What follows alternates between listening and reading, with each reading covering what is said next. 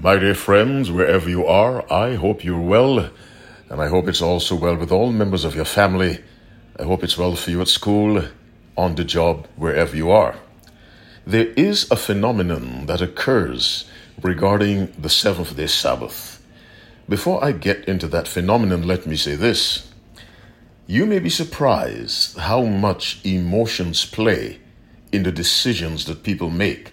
Small decisions, large decisions, decisions made by individuals, decisions made by nations, decisions made by corporations. Emotions play a huge role in decisions.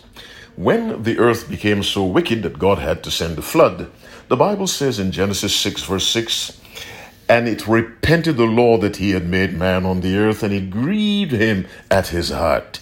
It hurt him. He was emotionally affected by sin. When Noah came out of the ark, offered burnt offerings, Genesis 8 verse 21, "And the Lord smelled the sweet savor, and the Lord said in his heart, I will not again smite the earth anymore for man's sake." So we have God feeling the effects of sin, and he decides to send a flood. Noah offers sacrifices. God smells it. God says out of his heart. God has an emotional side. Why am I saying this? With respect to the Sabbath, most people will agree, because most people have some degree of honesty. They will agree that the seventh day is the Bible Sabbath.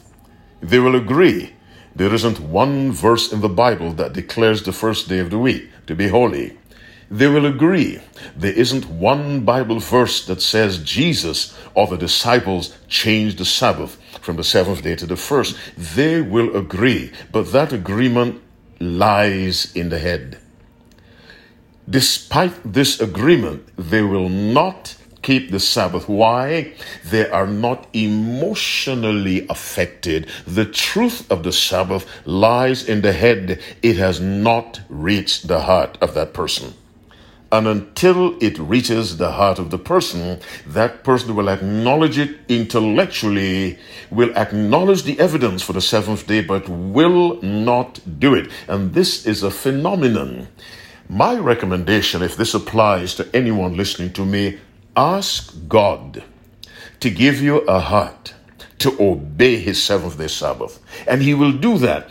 David prayed, "Create in me a clean heart, O God, and renew a right spirit within me." We need to ask God to give us a love, not simply for the Sabbath, but a love for obedience, a love for his law, so that we may come to the place where we say, as David said, "Oh, how love I thy law. It is my meditation all the day." I say again, many are intellectually convinced the seventh day is the Sabbath, but they have no emotional attachment to that truth.